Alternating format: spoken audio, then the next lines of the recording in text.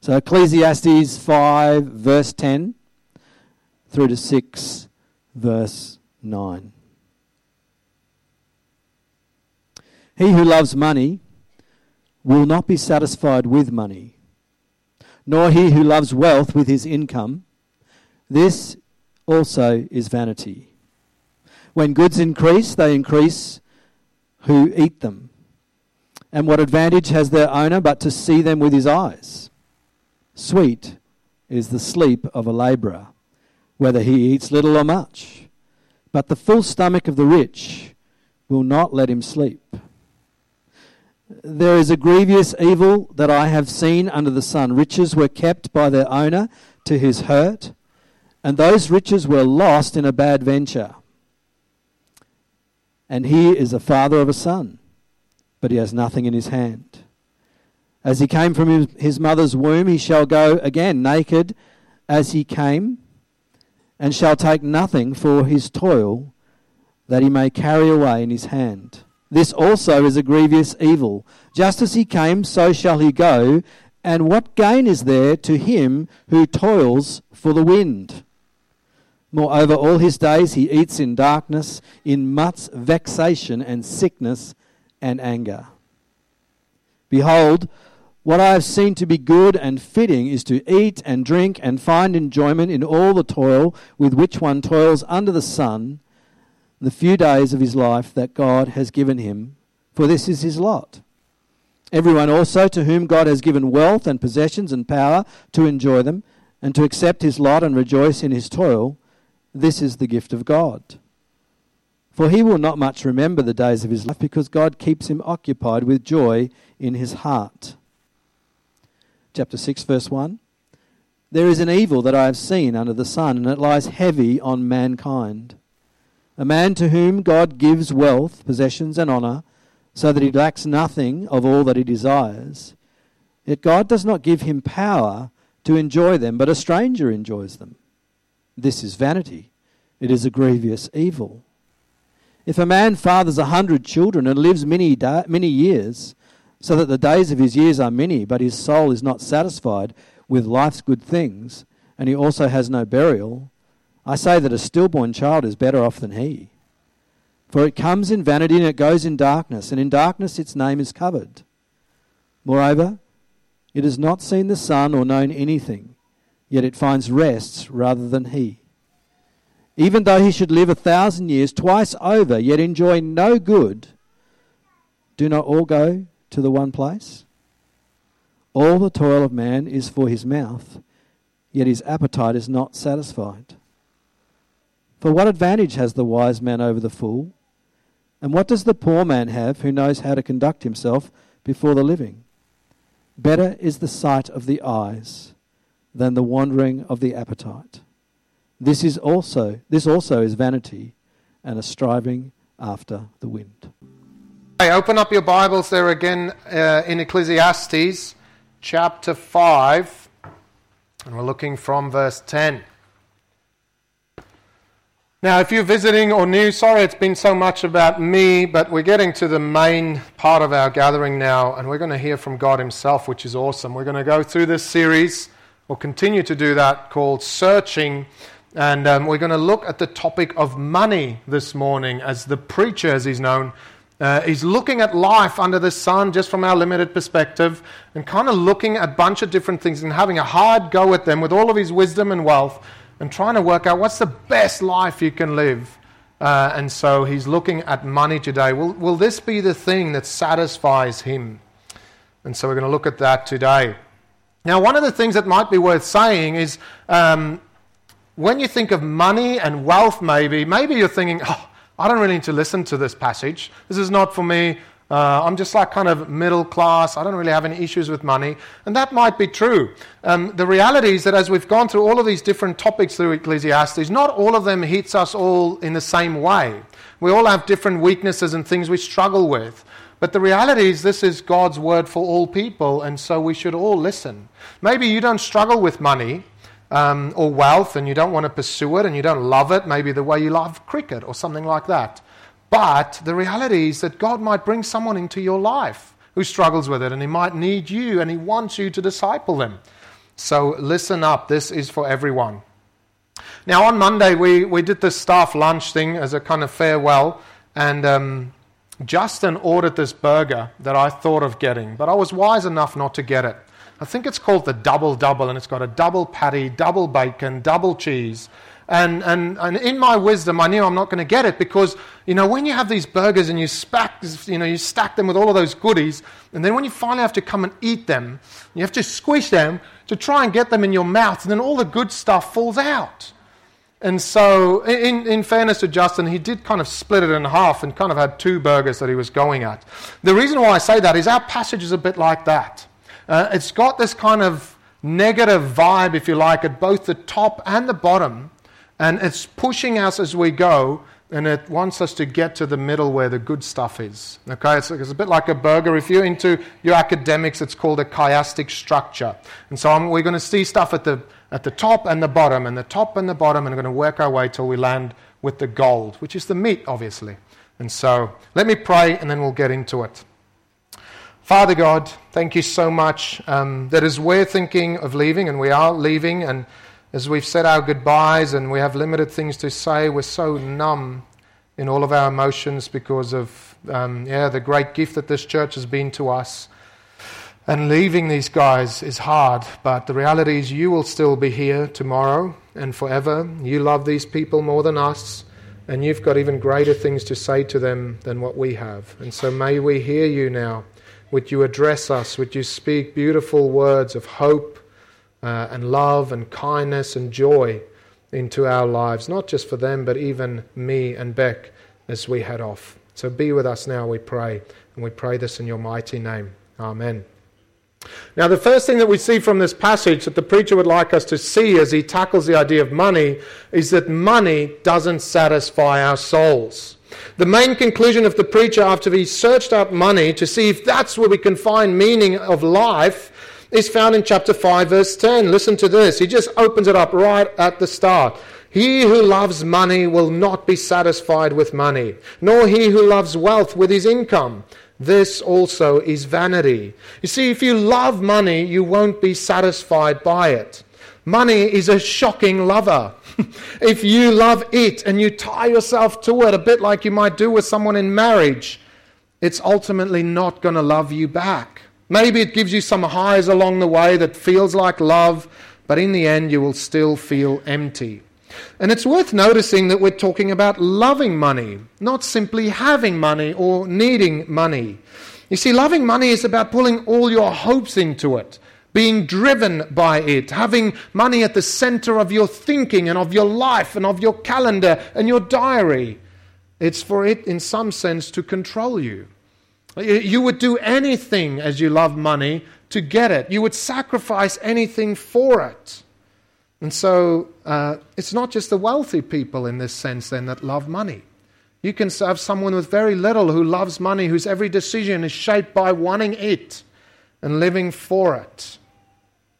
But as I'm sure you've also experienced in people, the preacher says those who love money will never be satisfied with their income. It's also worth noting that money is a good and necessary thing according to the Bible. The Bible certainly doesn't say that all Christians should have no money and we should all be poor and hey, somehow God will provide, like he did to the people in the wilderness. Bread will just fall down everywhere and we'll be looked after. No, money is a good thing in some way. You see, look there at verse 11. Money can increase our goods. And it's interesting how he doesn't just say possessions, but he says goods, because money can provide good things for us. We also see in 5:14 and 6:3 that money can be used by parents to provide for their families. That's a good thing. And in verse 12 we see that money gets us food and fills our bellies, which is necessary to survive as humans, if you haven't worked that out yet. But ultimately money will not satisfy the deepest desires of our soul. Look there at verse 7 of chapter 6. Notice how we're going from the start to the end. All the toil of man is for his mouth, yet his appetite is not satisfied. What this verse is saying is that money can satisfy our appetites for food, but it cannot satisfy the appetite of our hearts. The word translated as appetite there is literally the word soul.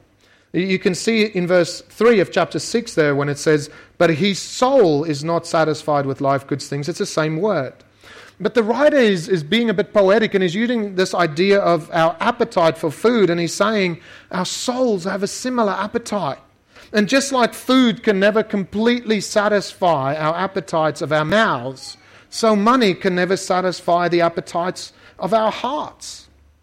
You know, Christmas is coming up, and one thing that's guaranteed over the Christmas time is that we're going to eat too much. Maybe you're going to do it for multiple times, depending on how many of these things you have. But at least probably Christmas lunch, you are going to stuff your face and you're going to be so full. Or maybe that's just me. But you're going to sit down with all this food and you're going to enjoy it, and then they're going to bring out dessert, and then there's going to be this and that and the other. And you're going to get to the end and you're going to feel like you're bursting at the seams. And you're going to hear people say stuff like, man, I don't think I'm going to need anything for the next week. Or I don't think I'll ever need food after this. But I bet you it's probably not going to be 24 hours before they're at the fridge again, looking for all the leftovers and starting to eat again. You see, it's the same with money. With money, it's the same when we buy that new car, that new phone, when we put some more money into that savings account, when we get that pay rise, we get that satisfaction where you think, oh, finally, I've got everything. And it soon wears off. And the preacher's point is that loving money will never satisfy the desire and the appetite of our souls. Now, that's a big statement, isn't it? Especially in our world where money is held out to be the answer to so much. Now, as the preacher normally does following a big statement, he gives some supporting evidence. And he kind of gives these three things our souls long for that money just can't provide. And they are relationships, rest, and restoration. And so let's tackle those with the preacher. Here's the first bit, is that money can't provide relationships. Have a look there at verse 11 with me. When goods increase, they increase who eat them. And what advantage has their owner but to see them with his eyes? What this verse is saying is something that we all know. The rich have lots of friends. But they're not necessarily real friends for the most part. Maybe they've got one or two friends that they've known from childhood. People that wanted to hang out with them before they got wealthy. People who's really cared for them and invested in them and care about them and not just all of their possessions. Those friends are the real ones. But then there are the other ones who are there for the rich man's possessions, for his power, for all the parties maybe that he holds. And what's the advantage for this rich person? Do they gain any deep friends the more their money increases? No, says the preacher. The rich simply sees what they've gained, and they've got lots more people in their lives who are busy wanting a part in all of that. And so people come to enjoy the things that this rich person's got, but not enjoy the man himself, only his riches. You see, money can't buy you true and deep relationships. And we see it again there, if you go to the bottom half of the same point, in verse 3 of chapter 6. Look at it with me. If a man fathers 100 children and lives many years, so that the days of his years are many, but his soul is not satisfied with life's good things, and he has no burial, I say that a stillborn child is better off than he. So here we have a wealthy man, right? He's the epitome of a Hebrew person because he's lots of everything. He's got lots of children, he's lived lots of years, and he's also got lots of money. Yet his soul is not satisfied because he's got no real deep and meaningful relationships. And how do I know that? Well, look there. When he dies, he has no burial. You know, we know, I don't know if you've been to enough funerals to experience this, but often you get these awkward funerals because there are family members who's decided that they're not going to come. You know, there's been hurt in the family, there's been broken relationship, and some families decide that they're going to stay away. Now this man, despite having tons of money, has absolutely no meaningful relationships. Not even his own many children cared enough for him to organize a funeral.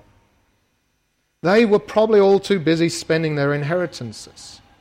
That's how sad it is. And it's so sad that the picture brings in this other sad picture, a picture of a stillborn child. It's quite heavy. You know, having a stillborn child must be one of the saddest things for parents to experience. We haven't experienced that, but it's one of those things, a bit like when you read the story of Moses' mother putting him in the water, where since we've had kids, I just start tearing up. It's one of those things, if I imagine it, I just choke up. And I've heard stories from some dear friends. And yet the preacher says that a stillborn child is better off than a rich man, this particular rich man. Why? Well, look at verse 4 of chapter 6. He gives the answer. For it, that's talking about the stillborn child, comes in vanity, and it goes in darkness, and in darkness its name is covered. You see, a stillborn child is not known because it never lived. Often parents remember their name, and they celebrate with their siblings maybe every year. But the rich man who loved his money so much that he could never spend any time with his kids, and he never had any meaningful relationships with others, his name is covered and forgotten by those who you should expect to remember it most, those who are closest to him. No one will remember the rich man who worshipped money. Not even his grandchildren, because his kids couldn't even be bothered to run a funeral for him. They couldn't be bothered to do a eulogy. And so his name is covered by those who should exalt it, who should love him most. How sad. Money can't satisfy your soul because it can't buy you relationships. And you and I are creational or relational beings who need others to survive. So this is pretty key. So that's the first thing that money can't provide. The second thing is it can't provide rest. Have a look there at verse 12 with me. Sweet is the sleep of a labourer, whether he eats little or much, but the full stomach of the rich will not let him sleep. You see, loving money keeps you up at night. We saw this a few weeks ago. You know, you worry about work, you worry about investments, you worry about your workforce, you worry about your assets, worry, and you just can't go to sleep. And anyone in leadership, or maybe you're owning your own business, you know, like Craig or others, you know that kind of naturally happens when you go to a certain level. But if you love money, it's kind of like 100-fold more. One thing that I thought about for this myself, I see myself as a really ordinary worker. If you see yourself as an ordinary worker who sleep well, be thankful. You know, you have something that many people who love money and who have tons of money can't afford, and that is quiet, peace, and rest. And we see this again in verse 5 of chapter 6. Look there at it with me.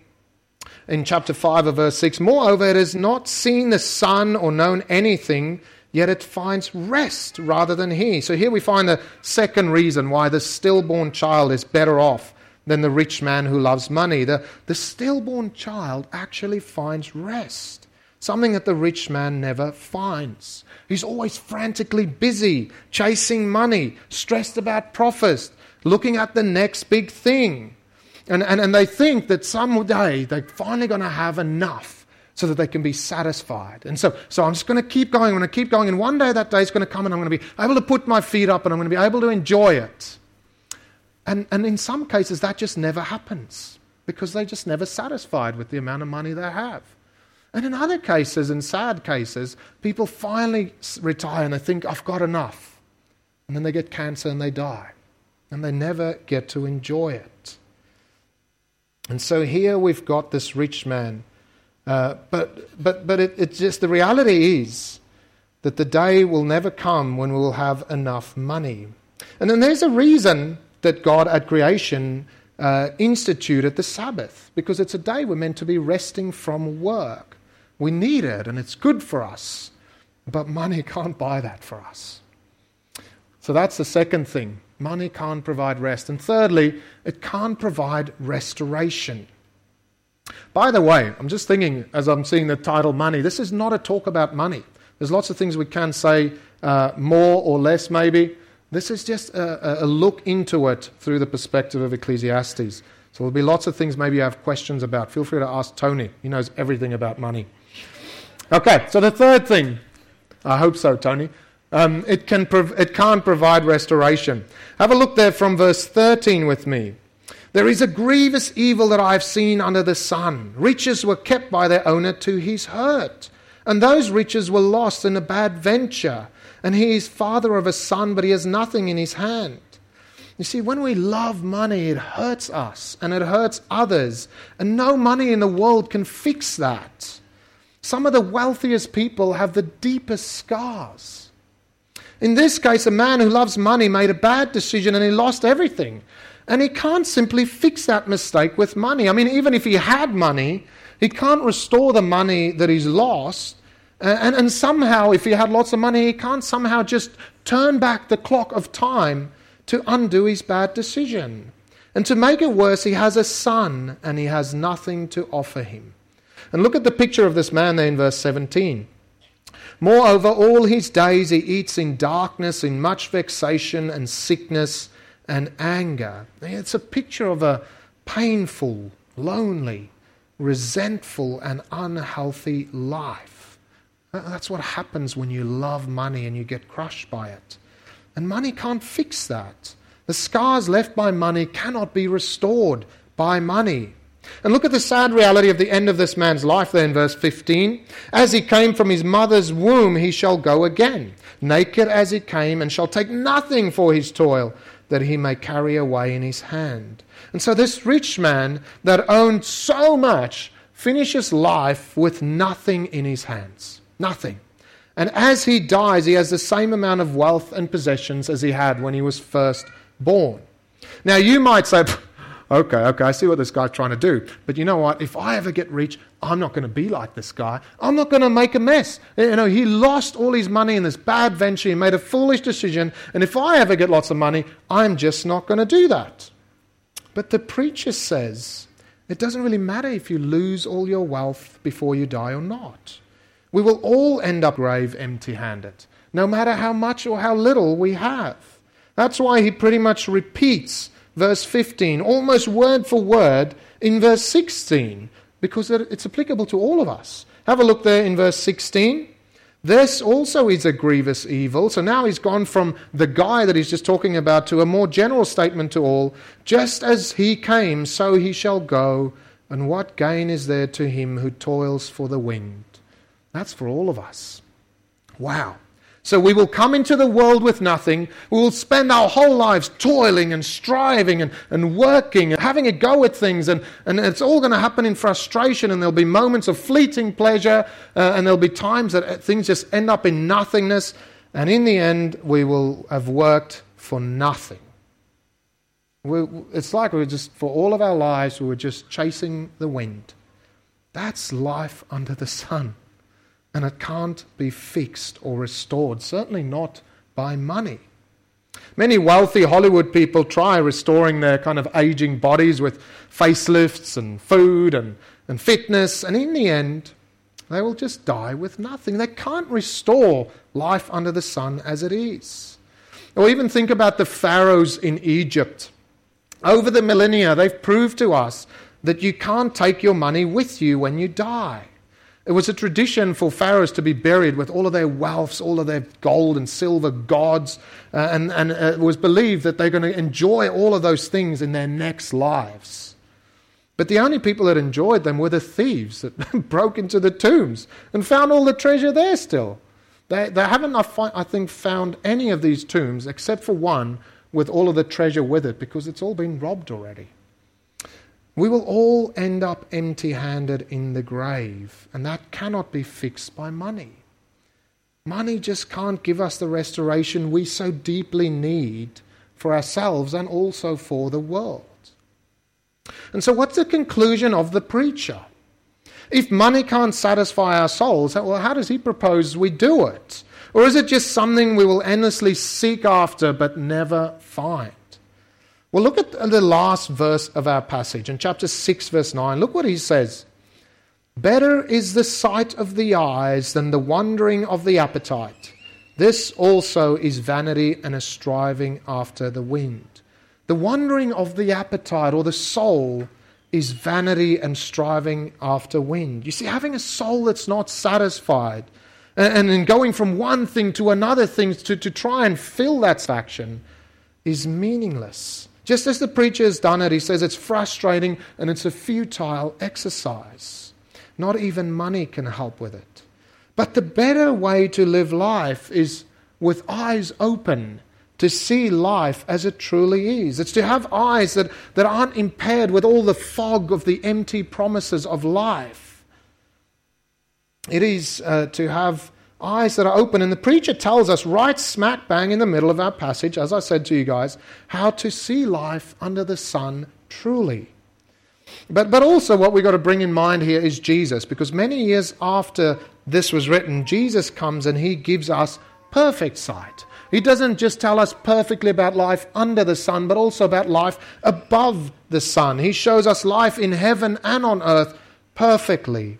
And so what we'll do for the next half is we will follow the preacher's thought, but we'll show it in 2020 kind of vision through Jesus. Okay, and so I've titled this little section, Life Under Jesus with Money. Because the reality is we need money. So what would life under Jesus look like with money? Have a look there from verse 18. So this is the juicy bit in the burger. This is the good stuff that we want to chew on. Look at verse 18. Behold, what I have seen to be good and fitting is to eat and drink and find enjoyment in all the toil with which one toils under the sun the few days of his life that God has given him, for this is his lot.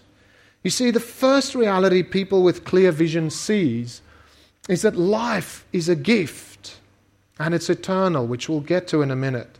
You see, if you see life as a gift from God that can be taken away any moment, it frees you up to enjoy it, even the little things. The truth of reality is that you're not the master of your own life. And so stop acting as if you are. Stop stressing, stop planning, stop trying to take charge of your life in a way that actually you can't. Because you're not in control of it. So if you do that, you can just take things lightly as they come. If you believe in this kind of way of thinking under Jesus, it'll cause much less stress and striving. Now, look, there's wisdom in planning and all of those things, but don't think that you can extend your life through your efforts. So enjoy the good things in life, even the simple things, you might say. Enjoy a cuppa. Enjoy a bacon and egg brekkie. Enjoy the joy that comes from your toil, even though it might just be here and there. As Jesus says, this is what he says, which of you being anxious can add a single hour to his span of life?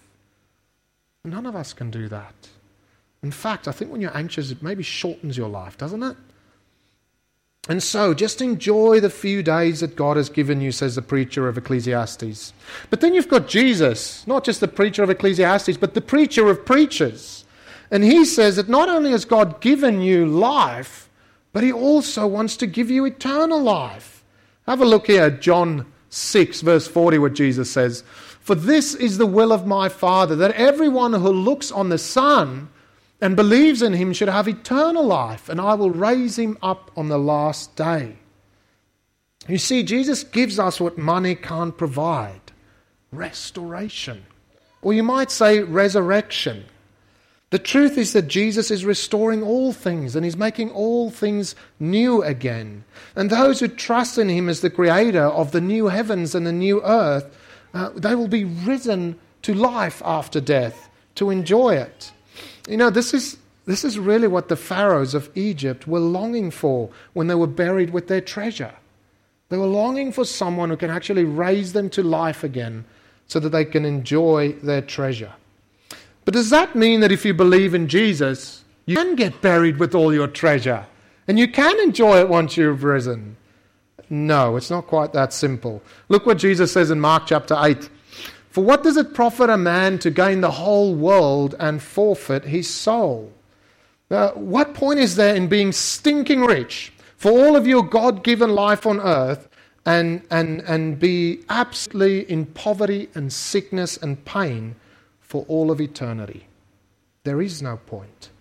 What's important for us to notice is not only that the treasures and the wealth that we gather on earth cannot be enjoyed in heaven, not directly at least, but also it's worth noticing that our stuff on earth could ruin the eternal satisfaction of our souls. This is how Paul puts it in 1 Timothy chapter 6. Look at this, but you'll see a lot of the themes from Ecclesiastes coming through here. But godliness with contentment is great gain. For we brought nothing into the world, and we cannot take anything out of the world. That still stands. But if we have food and clothing, with these we will be content. But those who desire to be rich fall into temptation, into a snare, into many senseless and harmful desires that plunge people into ruin and destruction. For the love of money is a root of all kinds of evils. It is through this craving that some have wandered away from the faith and pierced themselves with many pangs. See, the love of money causes destruction and pain and can make you walk away from trusting Jesus altogether, and so it can ruin eternal life for you. So live simple lives, says Paul. If you're clothed and you have food and you've got all the kind of bare necessities of life, like the guy in the Jungle Book sings, be happy with it, you know. The truth still that you can't take wealth with you when you die. That's still true for Christians today. And so I guess the question is, well, what do we do with all of our wealth and possessions in this world while we're on earth? Well, we use it to store up treasures in heaven. Have a look here what Jesus says in Matthew 6. Do not lay up for yourselves treasures on earth where moth and rust destroys and where thieves break in and steal, but lay up for yourselves treasures in heaven where neither moth nor rust destroys and where thieves do not break in and steal. You see, the amazing truth about this is that Jesus wants you to have treasure. Often people think that following Jesus means that you're not allowed to store up treasure. And it's simply not true. Jesus says, store up treasure. Go for it. As much as you can. In fact, work hard to store up treasure for yourself. But he also says, don't store up treasure where it will be destroyed. In fact, store it up where you can't just enjoy it for a few days of your God-given life, but store it up where you can enjoy it for eternity. Store up treasure in heaven. Now, when we moved to Australia from South Africa, we had to convert all of our South African rands into dollars, and it shrunk significantly. It really did. But if we didn't do it, all of our South African rands would have actually been completely useless. Just imagine going around saying, $10, I'll give you 10 rand. No one would take that. It wouldn't work at all. I never tried, but I bet you that would be true. And so we were moving country, and so we had to use a different currency. But when you die as a Christian, you're not simply moving to another country, you're actually going to another world. And it's got a different currency. Our worldly treasures just has no currency in heaven. And so we better use what we've got here now well and exchange it for things that do have currency in heaven. And what might those things be? What is it that's precious to God now that will also be precious to him in heaven? What is valued in heaven? Well, things like godliness, being like God, people. God talks about people as being in his image, who he dearly loves, people who he wants to have as his treasured possession. And so God is on about people being discipled. God is on about generous hearts. God is on about holiness, sacrificial giving, contentment, reaching the lost, people in full-time paid ministry actually getting paid. So use your money to invest in these things and don't cling to it, and you will have treasure in heaven. I was just thinking, just imagine if the pharaohs knew of this plan of God for humanity to actually enjoy their earthly treasures forever. They wouldn't be trying to keep it with them. They'd be doing great things for him, and so then they can enjoy it forever in the future. Money can't satisfy that longing of our souls, but Jesus can. So that's the first thing that we see here with life under Jesus with money. Life is a gift and it's eternal, and Jesus wants you to store up treasures that you're going to enjoy forever. The second reality that people with a clear vision sees is that money is a gift to enjoy now. Look there at verse 19 with me. Everyone also to whom God has given wealth and possessions and power to enjoy them and to accept his lot and rejoice in his toil. This is the gift of God. God gives wealth. God gives possessions. God gives power. This is not from the devil. It's from God as a gift. And he wants you to enjoy it if you've been blessed with it by him. That's just mind-blowing. God wants you to enjoy your stuff. I mean, most people don't know that about him. See, friends, God is not a killjoy. He doesn't want you to walk around through life just hating it, never having any joy. He wants you to enjoy life, even your worldly stuff, even if he knows it'll probably be just destroyed and demolished and burnt in fire one day. Now, when Jesus comes, how does he shape this truth? And I think he shows us how to ultimately enjoy our possessions and our power. And that's to use it for the joy and the good of others. I don't know if you remember when Grant was preaching to us on pleasure, and the preacher was pursuing pleasure. He said, everything that my heart desired, I kind of just went for it. And in the end, he just didn't have any pleasure. And the problem is, that Grant pointed out to us, is everything he did with all of his money and his wisdom, he did it for himself. He did it for himself, for his own selfish desires. He spent it on himself. And Jesus comes to us, and he shows us how to spend our riches. Look how it's put here in 2 Corinthians chapter 8. For you know the grace of our Lord Jesus Christ, that though he was rich, yet for your sake he became poor, so that you, by his poverty, might become rich. You see, that's how you enjoy your wealth, by seeing it bringing other people joy. You enjoy your riches when you use it to make other people rich, hopefully forever. Jesus gave up the riches of heaven, and he lived on earth as a poor man, and he ultimately died naked on a cross with nothing. Everything he had, the 3 soldiers around him were fighting over. That's all he had. And he died naked so that you might be clothed in kingly and royal robes and enjoy the riches of heaven forever. That's how Jesus enjoyed his riches, and how we should enjoy ours, by blessing others with it. And that might mean in earthly ways, but also our hope and prayer is always to bless them with heavenly and eternal riches through the gospel of Jesus. This is how Paul puts it in 1 Timothy 6 again, and he actually addresses the rich in the church specifically. Look what he says. As for the rich in this present age, charge them not to be haughty, nor to set their hopes on the uncertainty of riches. It cannot satisfy your soul, but set it on God, who richly provides us with everything to enjoy. They are to do good, to be rich in good works, to be generous and ready to share, thus storing up treasures for themselves as a good foundation for the future. That's mind-blowing. The good things that you're going to enjoy in the way you spend your money is just a foundation for the future. Think of all the other things that's going to come still. Oh my goodness. And so that they may take hold of that which is truly life. True living is to be rich in good works, to be generous and ready to share what you have with others, no matter how much or how little that might be.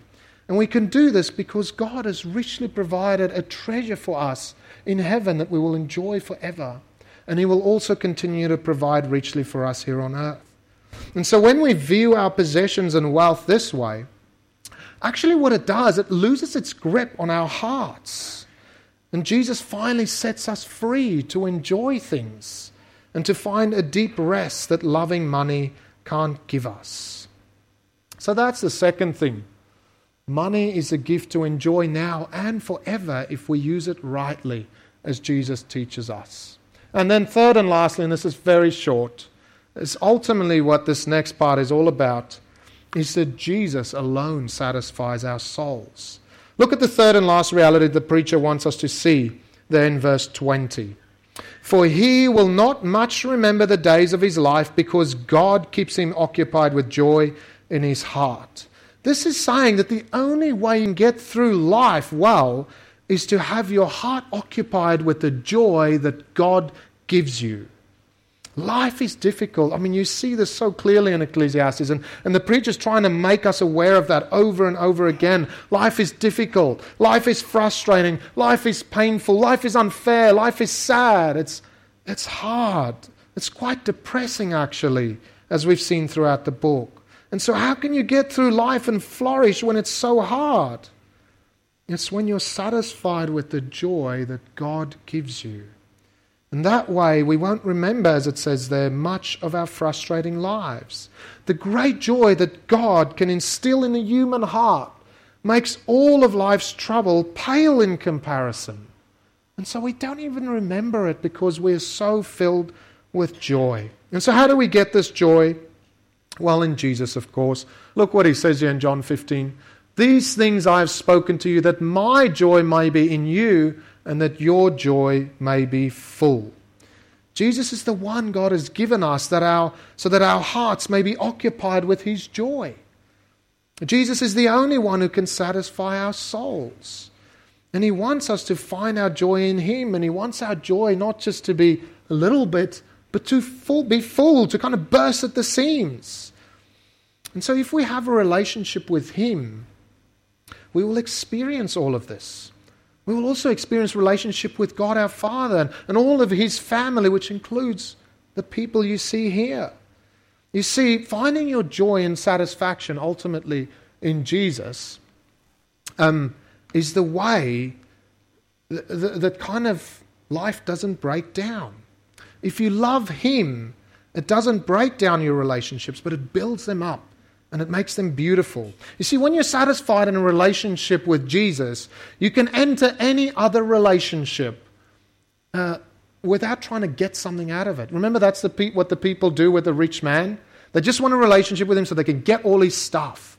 When you're satisfied in your soul, you can actually enter relationships not wanting anything out of it. Just to love people, to care for them, to look after them because you're sorted.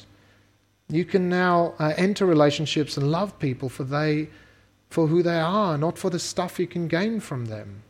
And so do you see how loving Jesus provides kind of deep and meaningful relationships that satisfy our souls?